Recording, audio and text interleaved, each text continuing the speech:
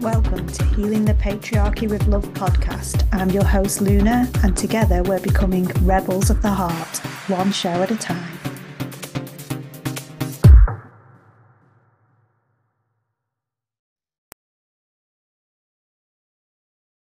Hello, rebels of the heart. Thank you for coming back. We're still on the theme of death today. And we're still on the theme of death today because in the UK, death is still quite a taboo. Lots of people are frightened of it and maybe don't even realise that they're frightened of it.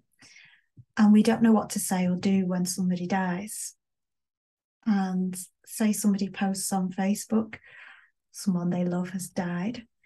Underneath it, you will see lots and lots of comments, and all they ever say is, sorry for your loss, thinking of you, sending love and prayers, hold on to your memories.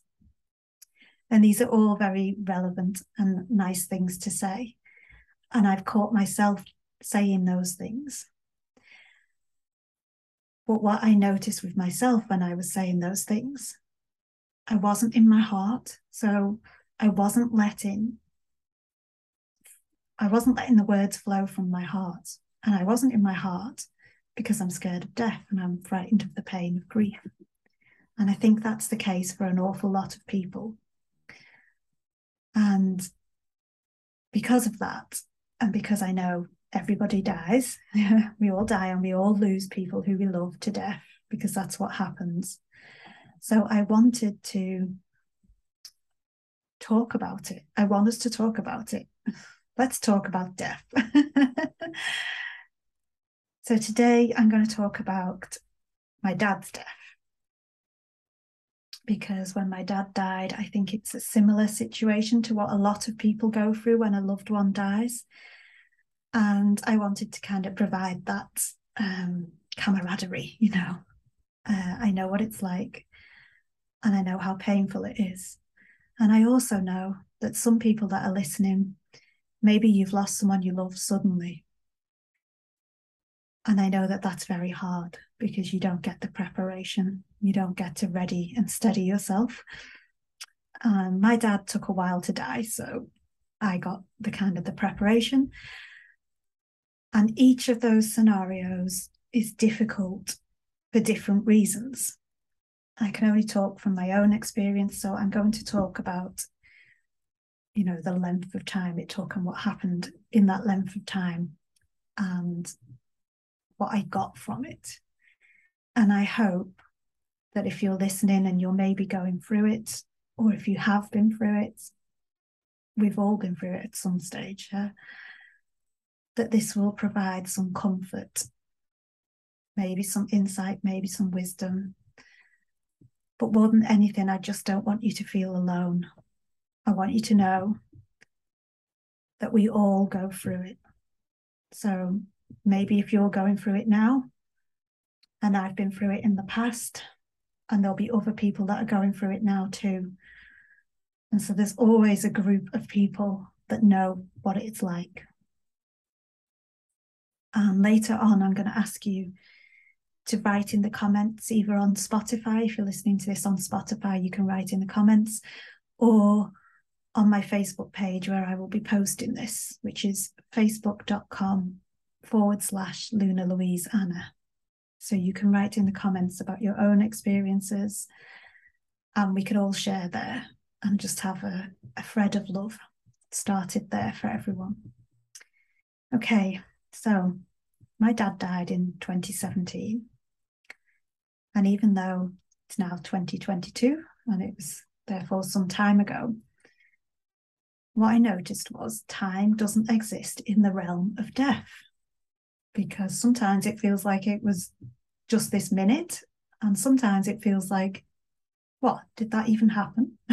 Did it even happen? It sometimes feels like it's not even here with me in this lifetime anymore. So me and my dad had a difficult relationship, and we actually have a better one now. He's in spirit. I'll do a different episode about that because it's interesting. But we have a better relationship now that he's in spirit, and he knows that I'm doing this episode and he's okay with it. And I'm not going to go too much into what happened with my dad, except to say that he had himself a difficult childhood, and that he played that pattern out on me. And it was a very different soul contract that me and him had to what he had with the rest of the family and the rest of the world. So my experience of him wasn't good, whereas lots of other people had a very good experience of him because he wasn't a bad person. And I've worked a lot on forgiveness, and that's what I'll do my other episode on, because I've been working with him on spirit to get to that.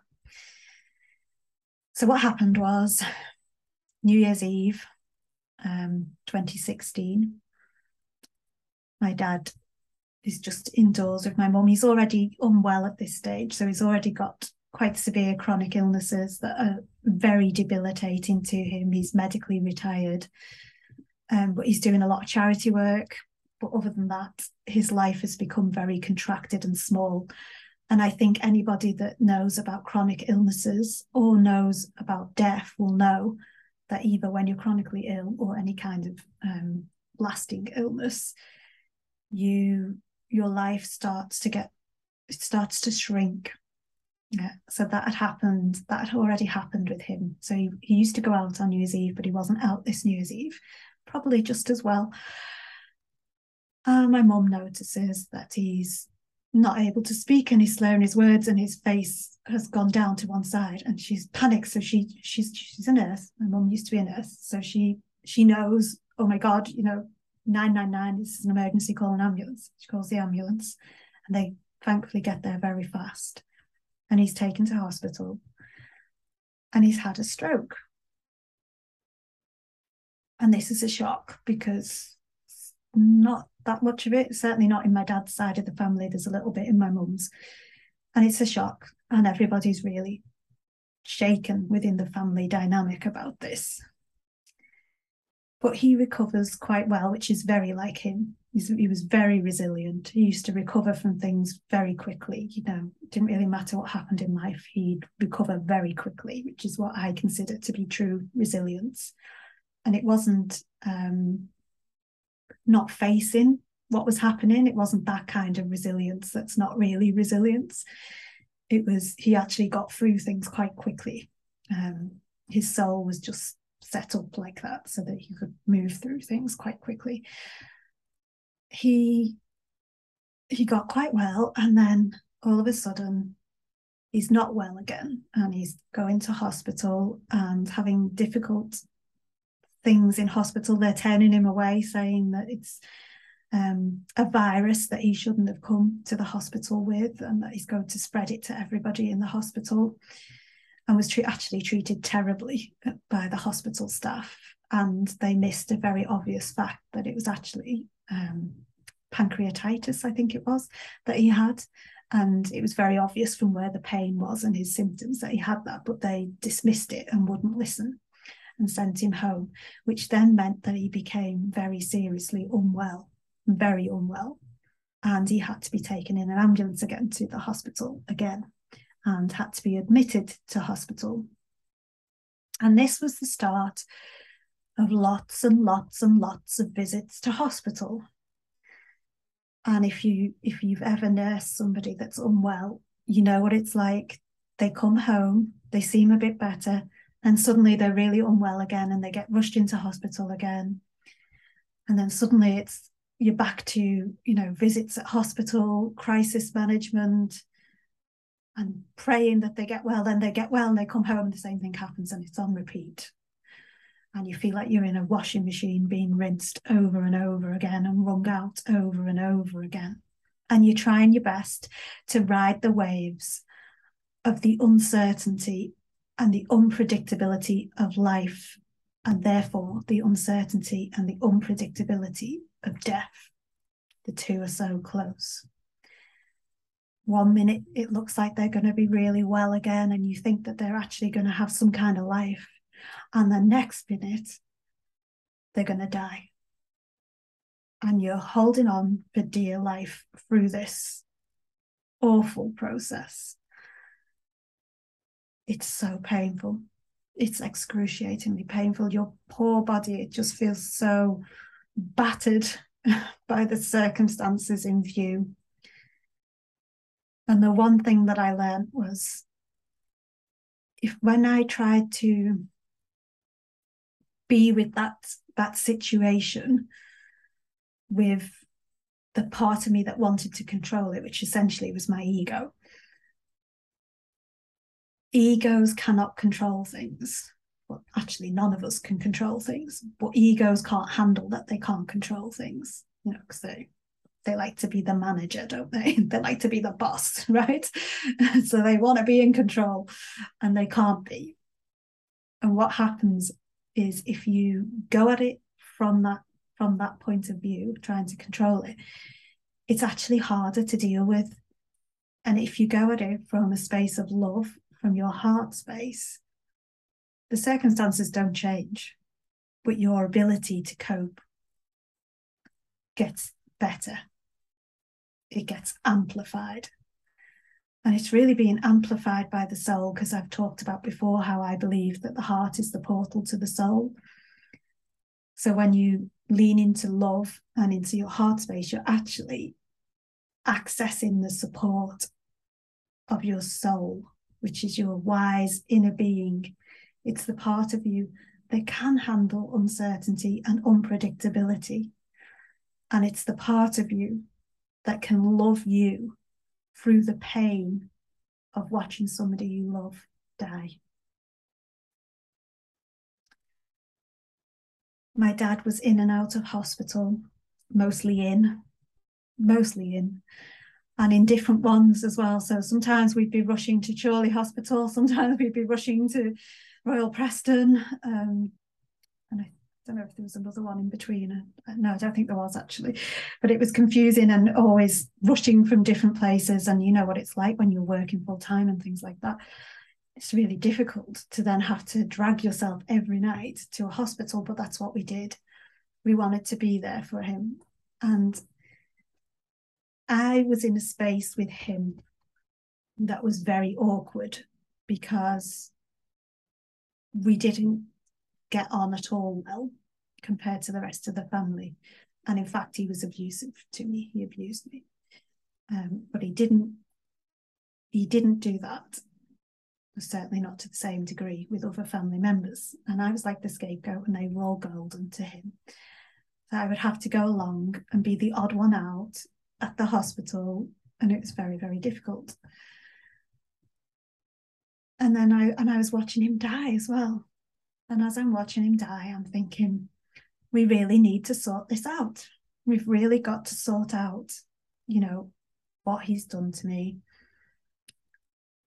what he means to me, because I closed him off because he was abusive, so I was frightened of him, and often felt a lot of pain from his actions and his behaviours that seemed to go completely unnoticed by anybody else, which also made me feel more isolated. So I closed myself off, and I knew that as part of his death process, it was going to be best if I opened myself up. And again, this is why you need your heart space, because the ego is not going to manage opening up to someone who abused them. No way can the ego handle that. So I tried to be in my heart space all the time, and God, it was honestly hard. It was hard. I didn't find it easy at all. And eventually he becomes so ill that he's seeing a specialist, and they think that his liver, which was non-alcoholic fatty liver, so he never drank. People always think he must have been an alcoholic, but he didn't drink. And he still died from liver problems, which people can't get their heads around, but that's what happened. And they realised that actually he's got cancer of the liver, and that it's very far on. So it was stage 4, which is the final stages. And he was told, you've got weeks to live, or we can do our best to find a transplant for you.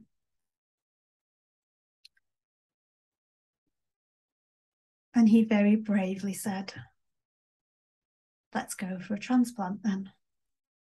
And we were all shocked.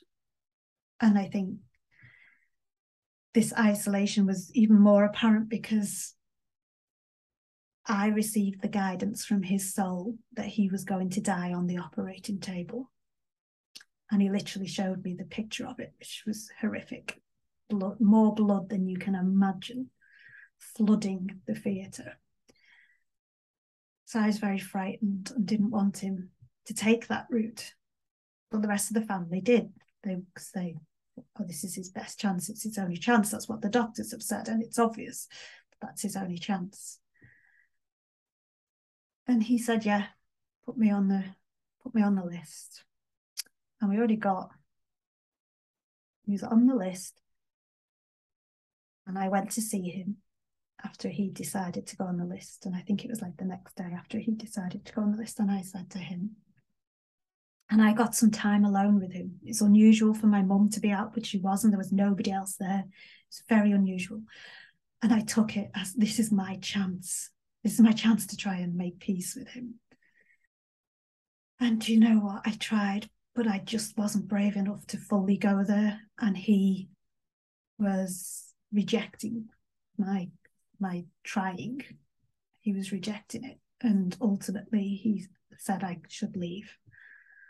And so I left, knowing that we hadn't made peace and knowing that he likely was going to die on the operating table.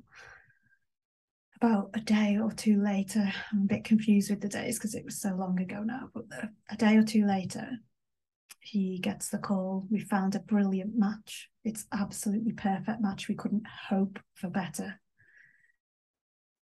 And so everybody's really excited. There's a brilliant match for him. It's going to take a lot of recovery, but we'll all chip in. You know how you cling to hope. You just cling to it, don't you? You cling to it when somebody's dying. And it's all, well, by Christmas, because this was in August, by Christmas, he'll be well. And he'll be round the table being a nuisance like he always was, winding everybody up. And he'll cook us a great meal like he always does, and he'll be back to his old self. Because nobody wants to go with the flow that is taking us into the descent to death. And then the following morning, I'm woken up by my husband coming in, and he's he was my partner back then, and he's saying, "Wake up! Are you awake?" I'm up. What's the matter? And he's like, "Don't you ever check your phone?" And I'm like, "Well, not really, no." Not really, no. It's always on silent, usually face down and somewhere in a different room. I don't bother with it. And he's like, "You need to check it." And my brother-in-law had been contacting me, and he was very kindly offering to drive because the hospital was in Leeds and we were in Preston in Lancashire. So they were in different counties, and it was a long journey and not a very nice journey either. It's notoriously not a nice motorway to go on. So he very kindly offered to take us there. And we went there, and I'm there thinking, he's going to die on the operating table. Oh, this is going to be horrendous. And everybody's in quite a upbeat, celebratory mood. And yes, they're a bit tentative because none of us knew what was going to happen, of course. And hours and hours and hours and hours and hours went by. And it's starting to go dark, and the hospital's gone quiet, and we're the only ones in the reception area waiting.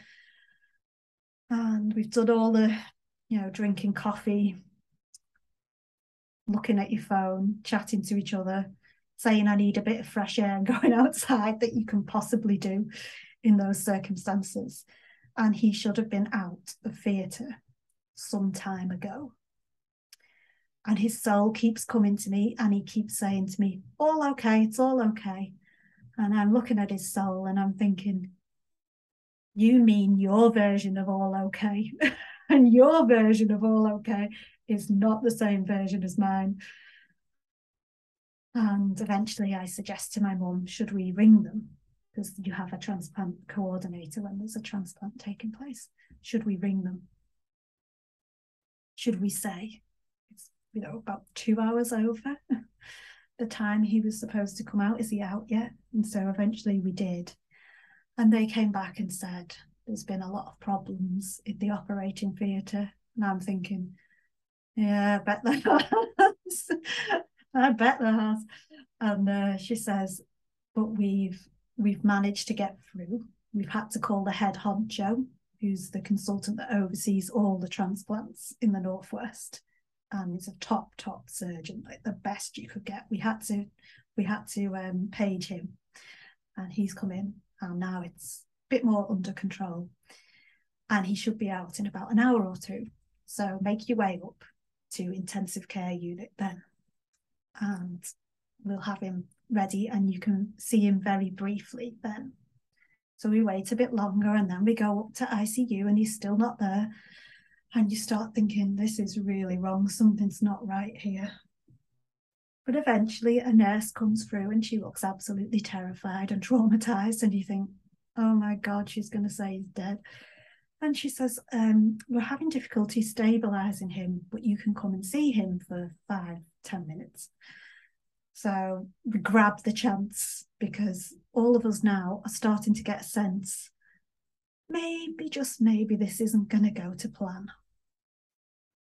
And we go into the room to see him, and there's, you know what it's like, you've maybe seen it in person or maybe just on the TV, and there's all these tubes and machines, and they're all bleeping and making noises, and you don't know what anything is. And I just stepped forward really tentatively because I was quite frightened in the space. There was a funny feeling in the space that was uncomfortable, and I kind of leant over to look at him, and I went, oh my God. And I said, oh my God, they've put us in the wrong room. That's not my dad. They've put us in the wrong room. We're in the wrong room. And I could sense some other man, some other soul who'd been a drinker. So I was like, well, that's not him. It's not him. So I thought it was the soul of the man that was in front of me. And my sister goes, oh, it's not him. Yeah, it's not him. And my mum comes sneaking up, and she goes, oh yeah, they've put us in the wrong room. And she goes, oh, girls, look. And we look at his wristband, and it says Rick Hall, which is my dad's name. And we're like, oh, it is him. It is him. And it was him. And he was about 3 times the size that he normally was. He looked like a sumo wrestler, no joke. I mean, he actually did look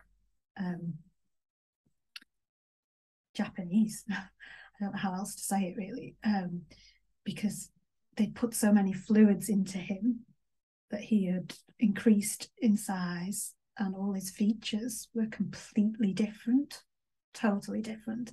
And he was covered in massive bruises all over him. And you just looked at him and had a sense that there has been an absolute battle to save his life. It was very shocking. And we were all absolutely devastated and frightened. It was frightening because you couldn't recognize him. It just wasn't him. And I could sense this other soul, which I later realized was the soul of the man who had very kindly offered his organ at death. So it was the soul of the liver, the soul of the man whose liver my dad now had.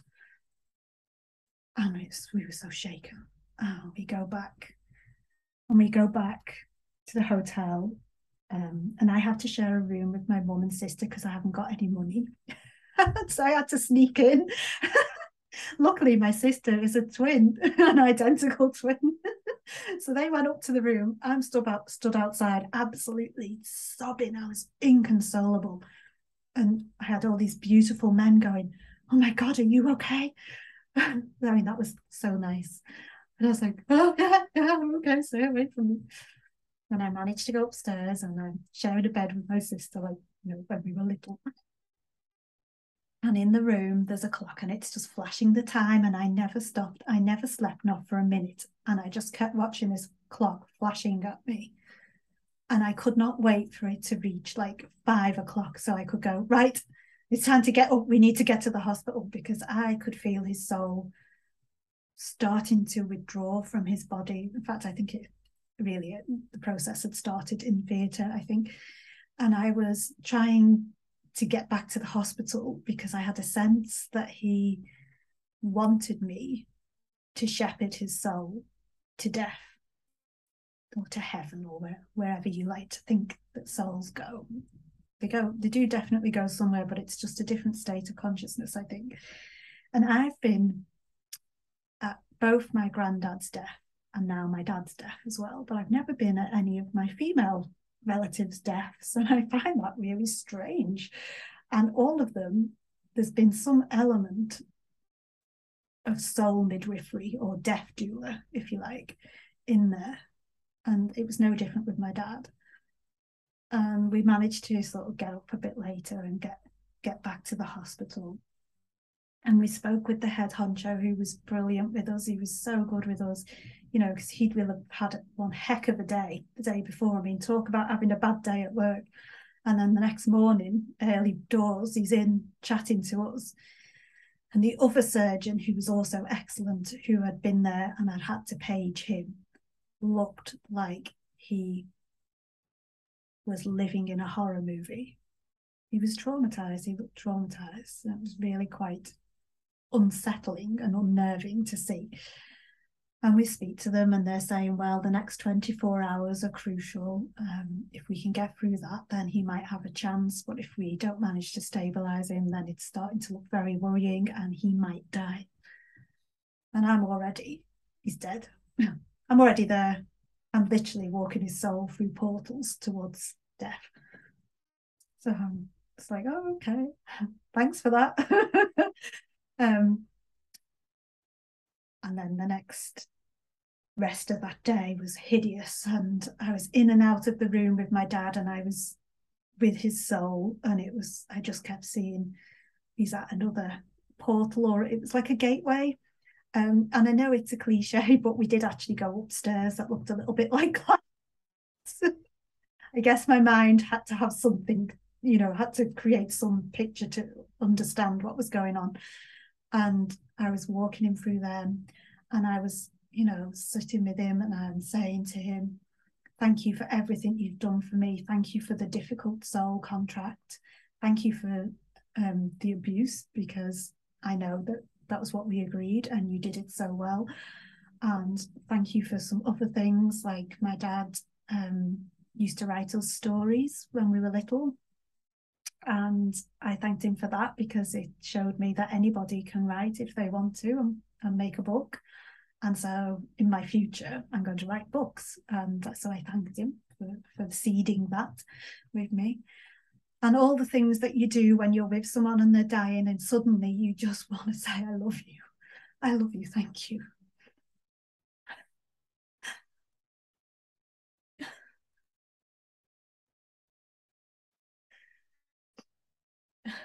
I'm just taking a little breather. Just give me a moment.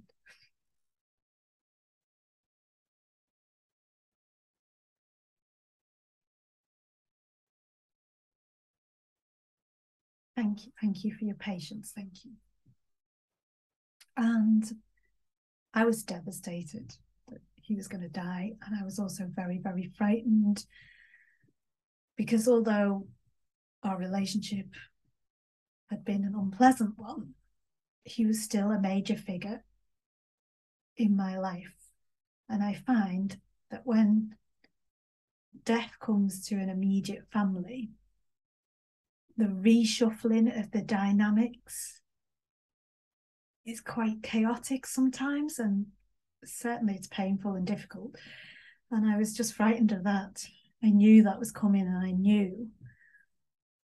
mean, we often say it, don't we? Life will never be the same again. And that's true, because once they're dead and gone, it will never be the same again. And we don't know what comes next. And it's the realm of the feminine, the unknown, the mystery, and that's the realm of the heart. And that's why I say the more you can be in your heart space, not that things will change or even look any different, just that it's going to be easier to cope with. And I had some tough things to say to my dad. And then, a nurse ran in and said his kidneys have failed. I've got to give him dialysis right now. You can stay or you can go, but I'm doing it right now. And she just punches a hole through sort of his neck or his shoulder. And I'm like, oh, I'm really squeamish. I do not like anything. I've actually got a phobia of hospitals. So I'm already quite freaked out in the environment I'm in, and the fact that my dad is dying and I'm being asked to shepherd his soul and everybody else is waiting to see that he lives. It was quite the awkward situation. And she does that, and I'm like, oh my God, I'm just like, run out. And I'm basically in and out of his room, and I'm crying and crying and crying relentlessly. And the trauma was so strong, I couldn't stop crying.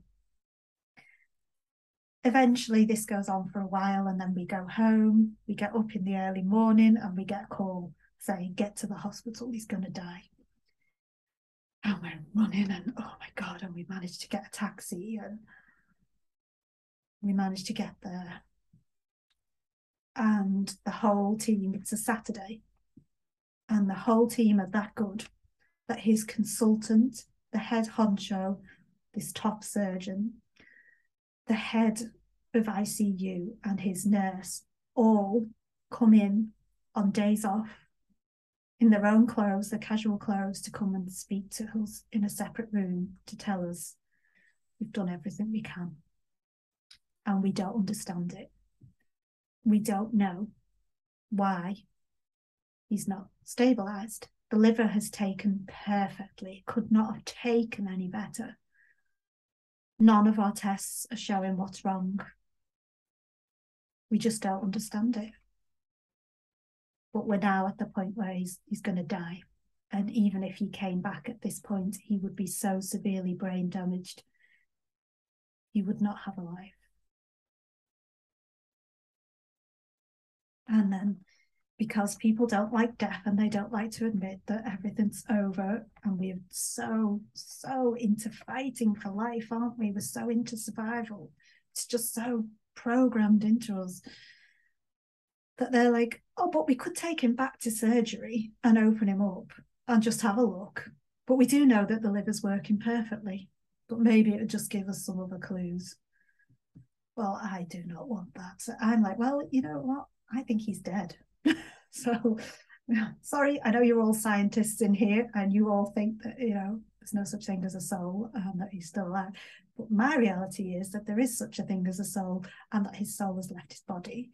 That actually the kindest, most peaceful, most graceful thing that we can do for him is show his body mercy and allow him to leave in peace.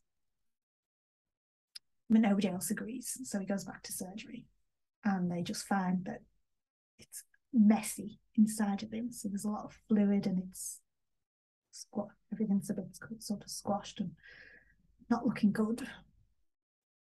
And that he absolutely definitely would be very severely brain damaged should we bring him back, and it's highly unlikely that we would be able to bring him back. And with time, we reached the conclusion that we needed to switch off his life support. And I don't know if you've ever done this or done anything similar, where you've had to make a decision about somebody's life. I guess if you've got pets, you've maybe had to decide when it's time to put them to sleep. And we had to decide to switch off his life support. That's not good. It's not a good decision to have to make. But it's a gift that you give to that person in that moment. So we go in, and they do their best to make it nice. So they keep them on drugs, and they keep the ventilator on so that they it's like a slow death. So it's not as horrific for the people witnessing it. And we all stood round, and we watched the heart monitor counting down. Beep, beep, beep. Beep, beep, beep, beep. And it's slow. And it has numbers. So it's literally like, and I'm shepherding his soul to the last portal before death. So I've got the numbers that are like, oh yes, you've reached the 10th floor. This is where heaven is. You can leave him here, kind of things. So I've got like very strange visuals going on because I'm quite clairvoyant, so I could see the soul journey that I was taking him through. And at the very last portal, at the top, before he went through, he turned round and said to me, things are about to get hard from here. My life was already really hard. So I was like, what? What? And he said, but you be like the lighthouse. Let the waves crash, but you keep on shining. And I didn't know what he meant. And then he died. And my brother very kindly helped me to hug him because I'm not good with death. And so I didn't like the cold, stiff body and but I wanted to do it because I knew if I didn't, I'd regret it. So he very kindly helped me.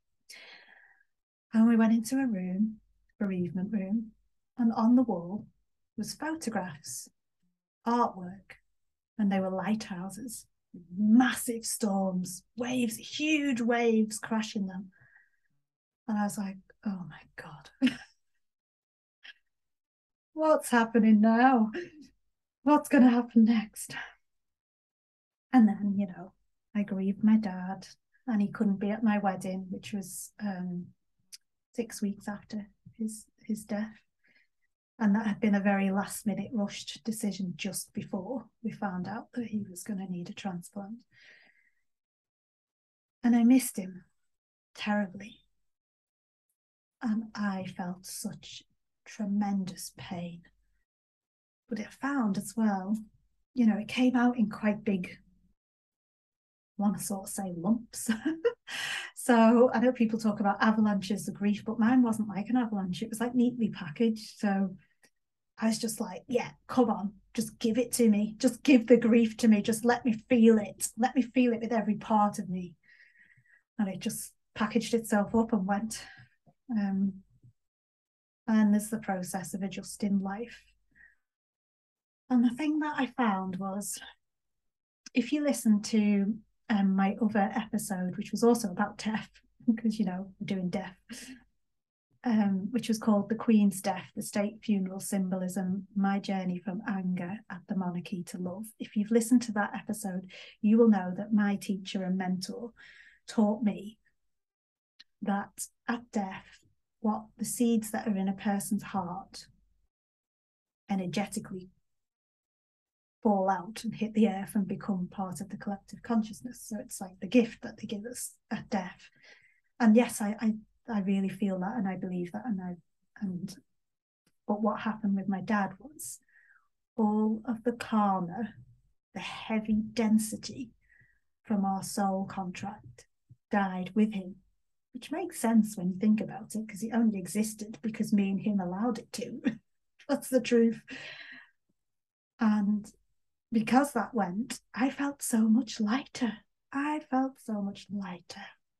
I really felt so much lighter. And so grief and the journey from there was considerably easier. And that's the thing with death. Yes, it will be painful. Yes, it will be messy. It will most likely be unwelcome. But it's also full of gifts if we allow ourselves to receive them.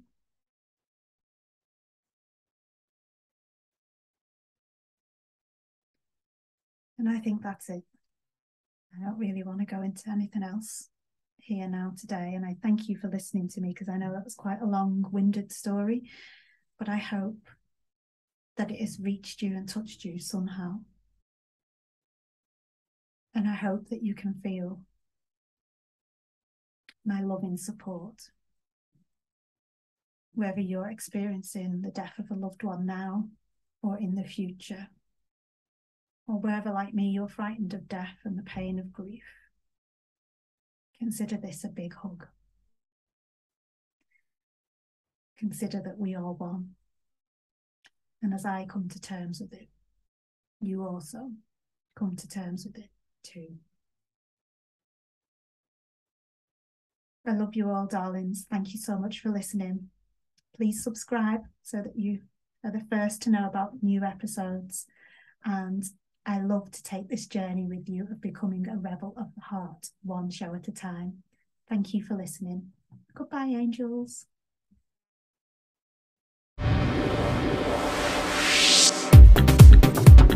You've been listening to the Healing the Patriarchy with Love podcast with Luna Anna. Subscribe and follow to join the tribe of Rebel Hearts.